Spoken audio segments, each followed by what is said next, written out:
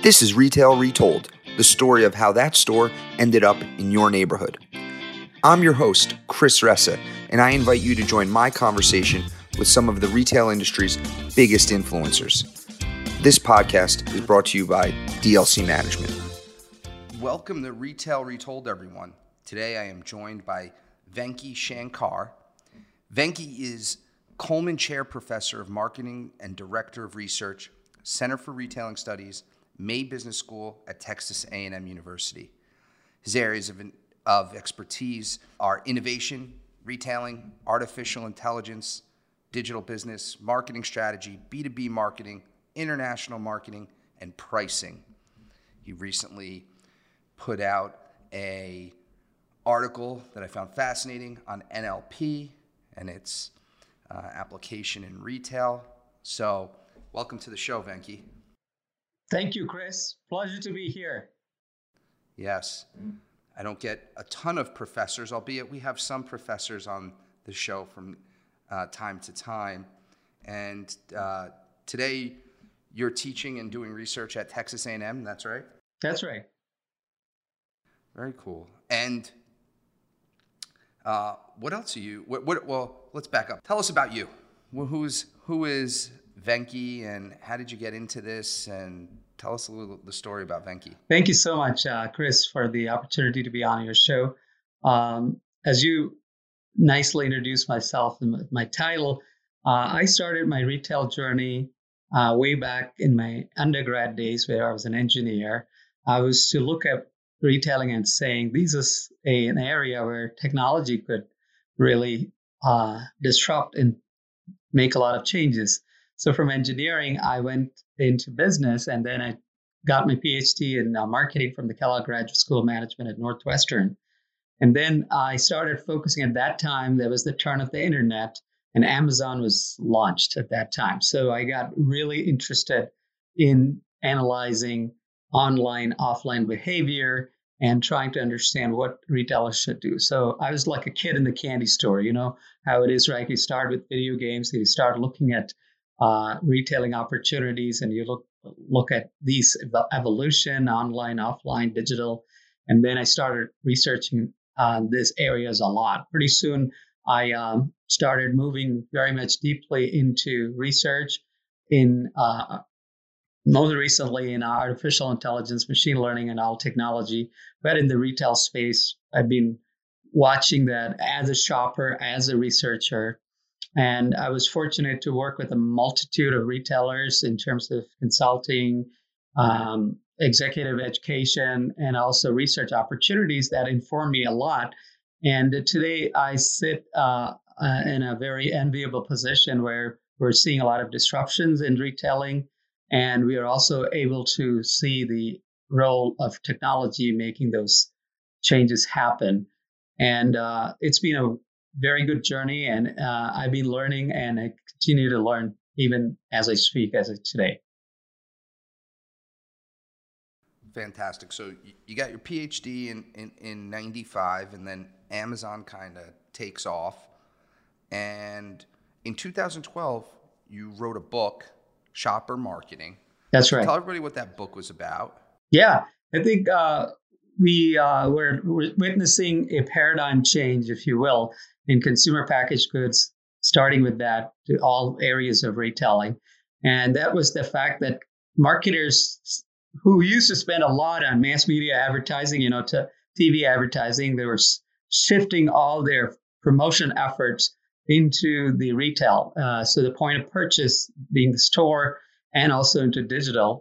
And so consumers marketing to consumers started changing, right? And now you started calling them shoppers rather than consumers, because a shopper is somebody who necessarily does not become a consumer immediately, right? A shopper, we all shop for a lot of good things, whether it's window shopping or whether it's shopping in the store, online, shopping for others. So we are in the mode of looking at things and evaluating things.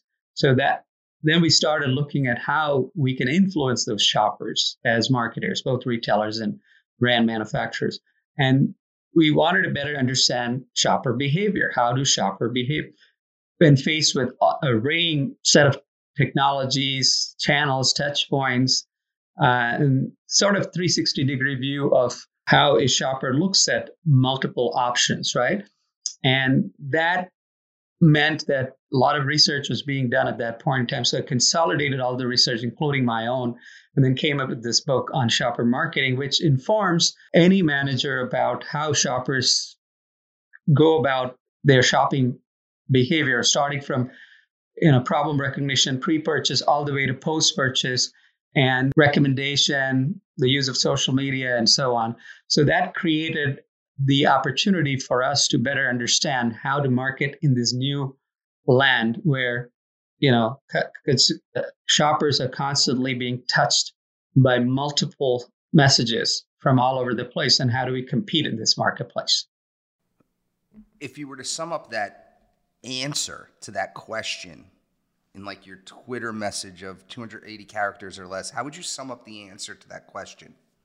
The way to look at it is shopper marketing is evolved considerably and is continuing to evolve with the acceleration in digital disruption and technologies, social and mobile media, and marketers have to pivot very quickly to really address these issues. And when you say pivot, what are some places they should be pivoting to? Yeah, that's a great question. One of the movements that we're seeing is omni-channel marketing, right? Which is trying to look at everything from a shopper's point of view and try and see, if I'm a marketer, if I'm a retailer or brand manufacturers, how do I stand out in the minds of the consumers? Where do I figure in their purchase journey, right? Pre-purchase, post-purchase, all of the different steps. And we need to pivot to where we are top on the mind in terms of awareness, and we are also very useful to the shopper at the right time. So today, after the pandemic, Chris, we all are used to shopping from our homes, so curbside assistance or delivery, all the different modes we are now used to, right? And that's the pivot that retailers and marketers had to do. And that was accelerated by COVID crisis. However, in general, retailers and marketers, brand marketers have to be thinking constantly about how to do it on a continuing basis and not be doing this when you're forced to do it. And that's the pivot that I'm talking about, being constantly, being ahead of what shoppers are anticipating. So that brings us to the emergence of metaverse, right? So metaverse is poised to become a new playground. And do we as marketers have a presence there? Are you planning? Because shoppers are thinking about it, shoppers are going there. So are we pivoting to that? So that would be one area for us to think about. Does that make sense to you? It makes sense. I think one of the things, so you said a lot there, so we'll go to a bunch of things. People keep saying, and I'd love your take on this, that the pandemic changed how consumers shopped, and you mentioned from home. And no doubt consumers shop from home a little bit because we were in a place where we weren't supposed to leave our houses, yet, I don't know, it depends on the numbers and the quarter, but I don't know, somewhere north of 80% of all retail sales are still taking place in stores, done in a store. So did the consumer really change? Yes, the consumers. Doesn't seem like they did. Yes, they did. The key to understand is that a lot of people think that, it is one way or the other. People think, everything is shifting to online versus everything is staying in store. The reality is that's what is omni-channel. It's not, extremes. It's a balance, right? So if you think about the balance by 2025, it'll be 75-25. 75% of all the sales will still occur in bricks and mortar locations, but 25% will be online. But the point is that they're all intertwined. So today, our shopping behavior is very different from shopping behavior 20 years ago, where we used to go to a store and buy, or few of us used to buy online. Now we search things online. We already make up our mind sometimes. And then we basically come to the store to experience things. Look at the DTC brands, direct to consumers, right? you go to a store to experience. So if you think about a Warby Parker or Bonobos or Casper, you do it all online, but you want to come to the store to experience it. Or you go to a style shop in Bonobos and you do all the fitting, but then you get the product shipped. So the role of the stores is very, very important now. And people don't understand very clearly that it's not just to sell products in the store itself. Store is a very important element of this omni-channel mix. But stores' role is not just to sell products. Stores got experience role, stores got information role, and stores got a role to play in exciting the shopper. So those are all the roles that'll still be there. So you'll see store being a very important part of the future of shopping. I'm so intrigued by what will happen with this, because you mentioned some brands in these DTC brands. If you take, and today, and we talked about 80-20, the thing that I kind of squint my eyes at a bit is if you take some of these brands that I think are great, and I love seeing what they're doing, you know, whether it's Warby, Untuckit, whomever, they're a very, very small piece of overall retail spend. The direct-to-consumer, as we know it, right? I think direct-to-consumer is interesting because brands like Apple and Nike have gone direct-to-consumer forever, and we just started talking about this not too long ago, this word. But I don't know, you take brands like Warby and Untuckit, and you add up all of them, not all of them, you add up a bunch of them, and they don't even equal the market share of Pampers, one brand by Procter & Gamble. And so I get a little concerned that we take some of these niche DTC models that represent a small share of the overall market and then say, this is the changing landscape.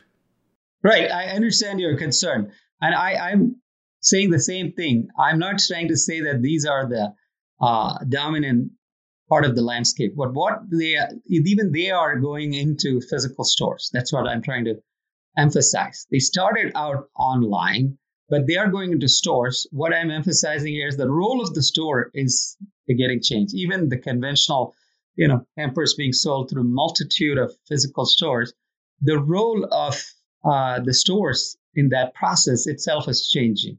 So, for example, a lot of people who buy Pampers are in the store, could buy it in multiple ways. They could go to the store and, take the whole item, which is bulky in stock, or they could still buy it from the same store, but order online and get it delivered.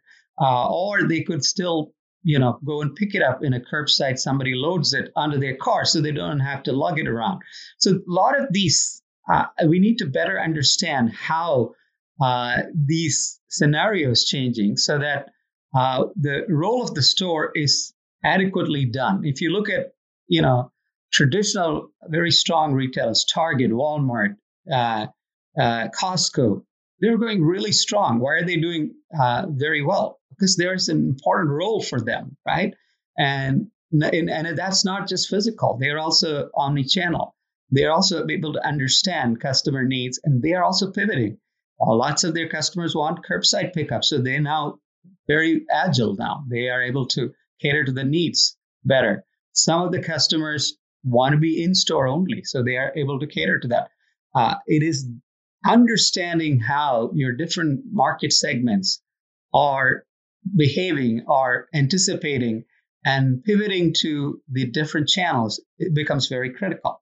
And store has got an absolutely crucial role to play on this. Totally agree on that last point. And I am with you on the omni-channel. Albeit, in certain scenarios, I can tell you in March of 2020, there were very few diapers, in my opinion. Right. I don't know what the stats say, being sold online. Right. Because I went online and they said like 2 weeks. And if you've ever been in the purchase of diapers, you can't wait 2 weeks for diapers to show up. It's like eternity, yeah. That is an eternity. even next day doesn't work. I know. It's too late. But we also remember there was a panic mode. People stocked up on diapers far excessively, and that also led to supply chain shortages. But then you saw after that there was a lull in that demand for that. So these cycles happen. This happened because of the pandemic. But what is interesting is the role of technology, Chris, because if you look at Lowe's today, very in-store physical hardware retailer, but they have now used technology in fabulous ways to really enhance that the shopping that takes place in the store. So you can basically have robots that greet you and then take you to the right location, right?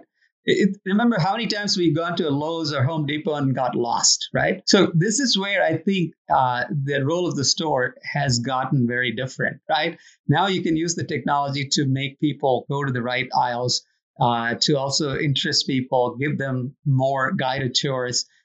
You can use augmented reality, for example, to overlay, how an item might look in your kitchen or your a bathroom, so that you can make better decisions in shop while shopping in the store, right? This is what I mean is really the changes or the pivoting that the retailers have to do. And if retailers tended to really market the same way as they used to in the past, they would be losing a lot of shoppers, because let's face it, 1/3 or more are millennials and Gen Zs now, right? And they are used to technology. So retailers will have to really understand that they want to use technologies to shop in even while they're in the store, right? And that's where I think the pivoting has to happen. Does that make sense to you? It does. It makes a lot of sense. All right. Let's go to something that you said not so new, that people are talking about a lot, that you were, you didn't write the article, but you were interviewed about it, which is the store-in-store concept, and you were interviewed about the Lowe's and Petco scenario. So why don't you give us some take on what's going on with store-in-store and how you see that playing out in the future, and what you just think of the concept of store-in-store? Absolutely. So, Chris, store-in-store is not a new concept, to be honest with you. It's been around forever. You think of department stores, they used to house all the big brands, the designer brands and the luxury brands. And all of them were counters. If you think about going to even today to a Macy's store and then go to the beauty department, you can see the different brands, Christian Dior, Calvin Klein, all of them will have their own so-called booths or small retail spaces, right? And so the idea was that at that time, people could get a sample of a different set of brands, each exclusively marketed and dedicated by a salesperson or sales staff. And that is how they promoted it. But what didn't happen in the past, which is happening now, is an entirely new store that used to market separately as a different store, now being part of a bigger store concept. So Sephora, for example, is a luxury brand that started, having its within store in a lot of these outlets, like in JCPenney, Kohl's, even not very big retailers, but retailers even in strip mall locations and smaller footprints. And the idea is that these retailers can have expanded traffic because of the new brand that they bring inside their real estate. So if Lowe's gets Petco in, it gets a lot of pet owners in the store who might actually cross shop and buy some hardware products. And likewise, Petco can get some Lowe's shoppers back in. And also the demographics. So if you think about pet owners, most of them are, majority of them are women, 60%ers. So whereas it's the opposite for hardware stores, right? A majority of them are male. So now you can get a mix of the genders to shop in the store. So that's an advantage. The hard part is to working out the economics of it. Who gets what and how do you distribute it? And that's the thing that being worked out right now. Best Buy is a great example of store within store. Best Buy had a hard time competing with Amazon because they were getting showroomed out. Showroom is the concept that, where shoppers used to go to Best Buy, learn about a new TV or a stereo system or a new computer through all their sales force, and then go to Amazon, buy it at the lowest price, right? So that concept was making them uncompetitive. So Best Buy started saying, what can I do? How do I compete with Amazon? So one possibility is that I have this higher real estate cost and I'm also paying my sales force. So my costs are higher. I can price match. But if I price match, my margins are lower and I could go out of business pretty soon. But if I price match, I have to do the price matching. It became almost clear in the short term. But in the long term, how do I do? How do I, transfer some of the cost to the brands themselves? So they create a store within store where they could have a section of Apple brands, Samsung brands, Sony brands, and they undertake to manage the retail space. They have their own sales force and they pay for that. What is in the interest of Sony's and Samsung's and Apple's? Because they know that they will have dedicated time of consumers and shoppers, right? And so they can build the brand within the store.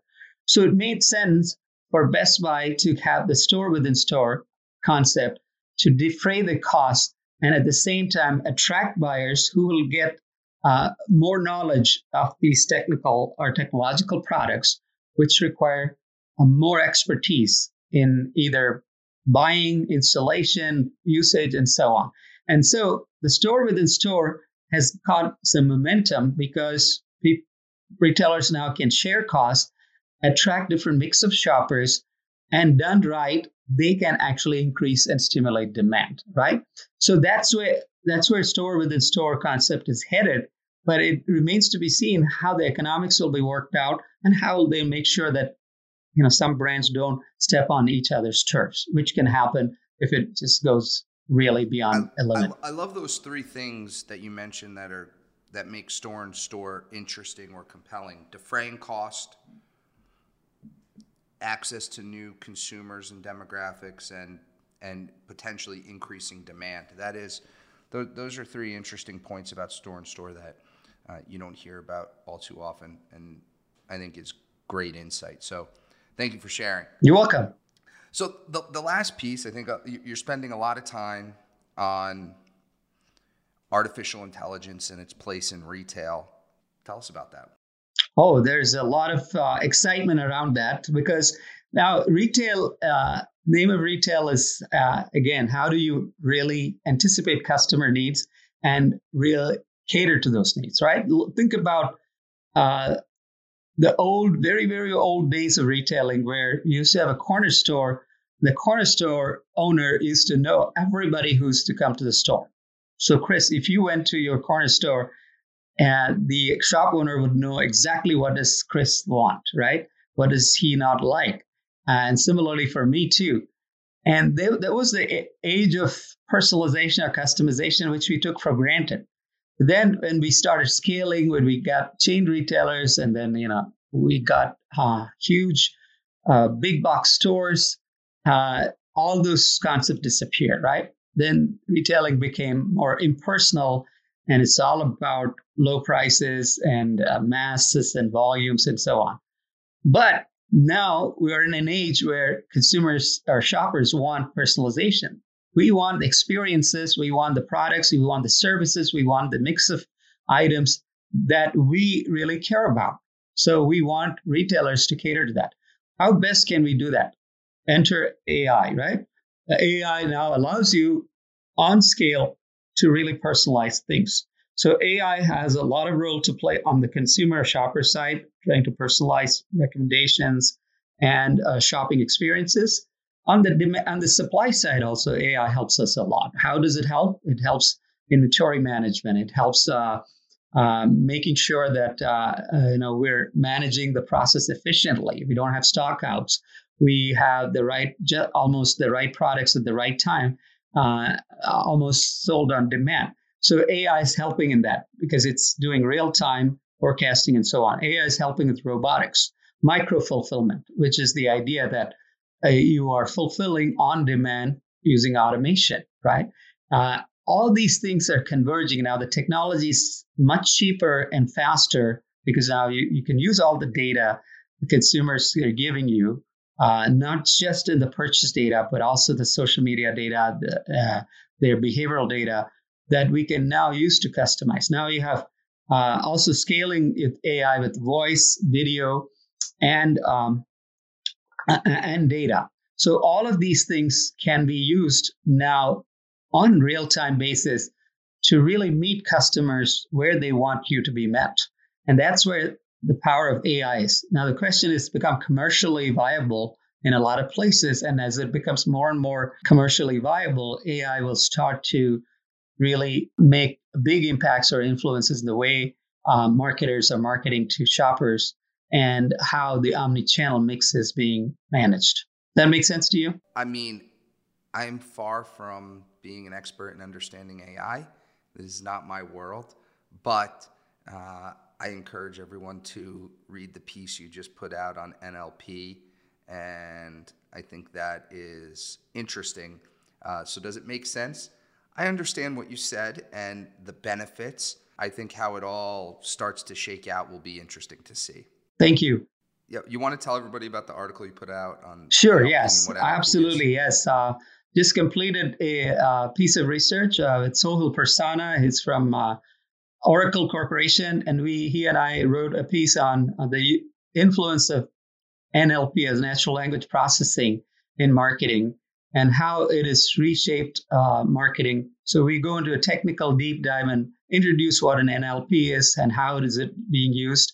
And we also showcase the more emerging class of NLP tools, what we call autoencoders, which are being used systematically now to better understand customer needs, anticipate those needs, and then deliver on those needs by marketers. So it also ends with a set of future research directions and future areas of opportunity. So it's published at the Journal of Academy of Marketing Science. It's online, went online 2 days ago, and it'll be available. And those of you who are interested in reading this can Google Journal of Academy of Marketing Science and my name, that is Venkatesh Shankar or Venki Shankar, and they should be able to see it. Excellent. Okay, Venki, I want to take us to the last part of the show. We call this Retail Wisdom. I've got 3 questions for you. Are you ready? Yes. Go shoot away. All right. Question 1.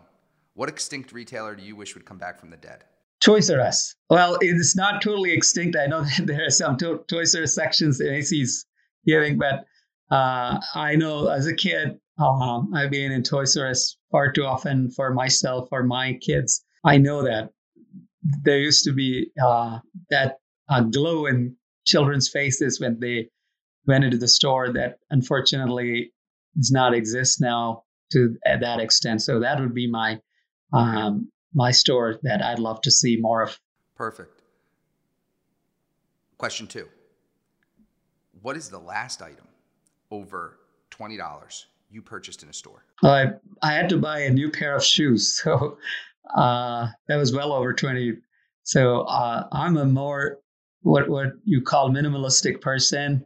I have only one pair of sneakers at any given time because I feel like the planet can do with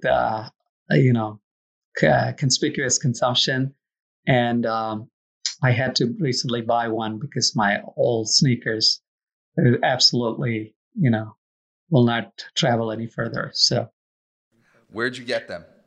I think I got them in online first, and then went into the store to make sure that I'm buying the right item. So I'm a true omni-channel shopper, right? Yeah. Got it. Okay. Last question. Venki, if you and I were shopping at Target and I lost you, what aisle would I find you in? The video game section, right? The games and the technology and the electronics. I know it's very strange. I don't play video games anymore. I'm too old. At least my son thinks that, I'm too slow and a lot of things. But I do a lot of research on video games, gaming, metaverse, NFT, and so on. So I'm always fascinated to find what is the latest on that. And I always like to check things out. Perfect. Okay. Well, Venki, this was terrific. Thanks so much. Where can people find you? Thank you, Chris. It's my pleasure and delight.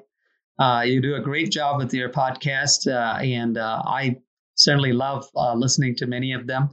And viewers and listeners can find me on my website, which is venkyshankar.com, spelled VENKYSHANKAR.com.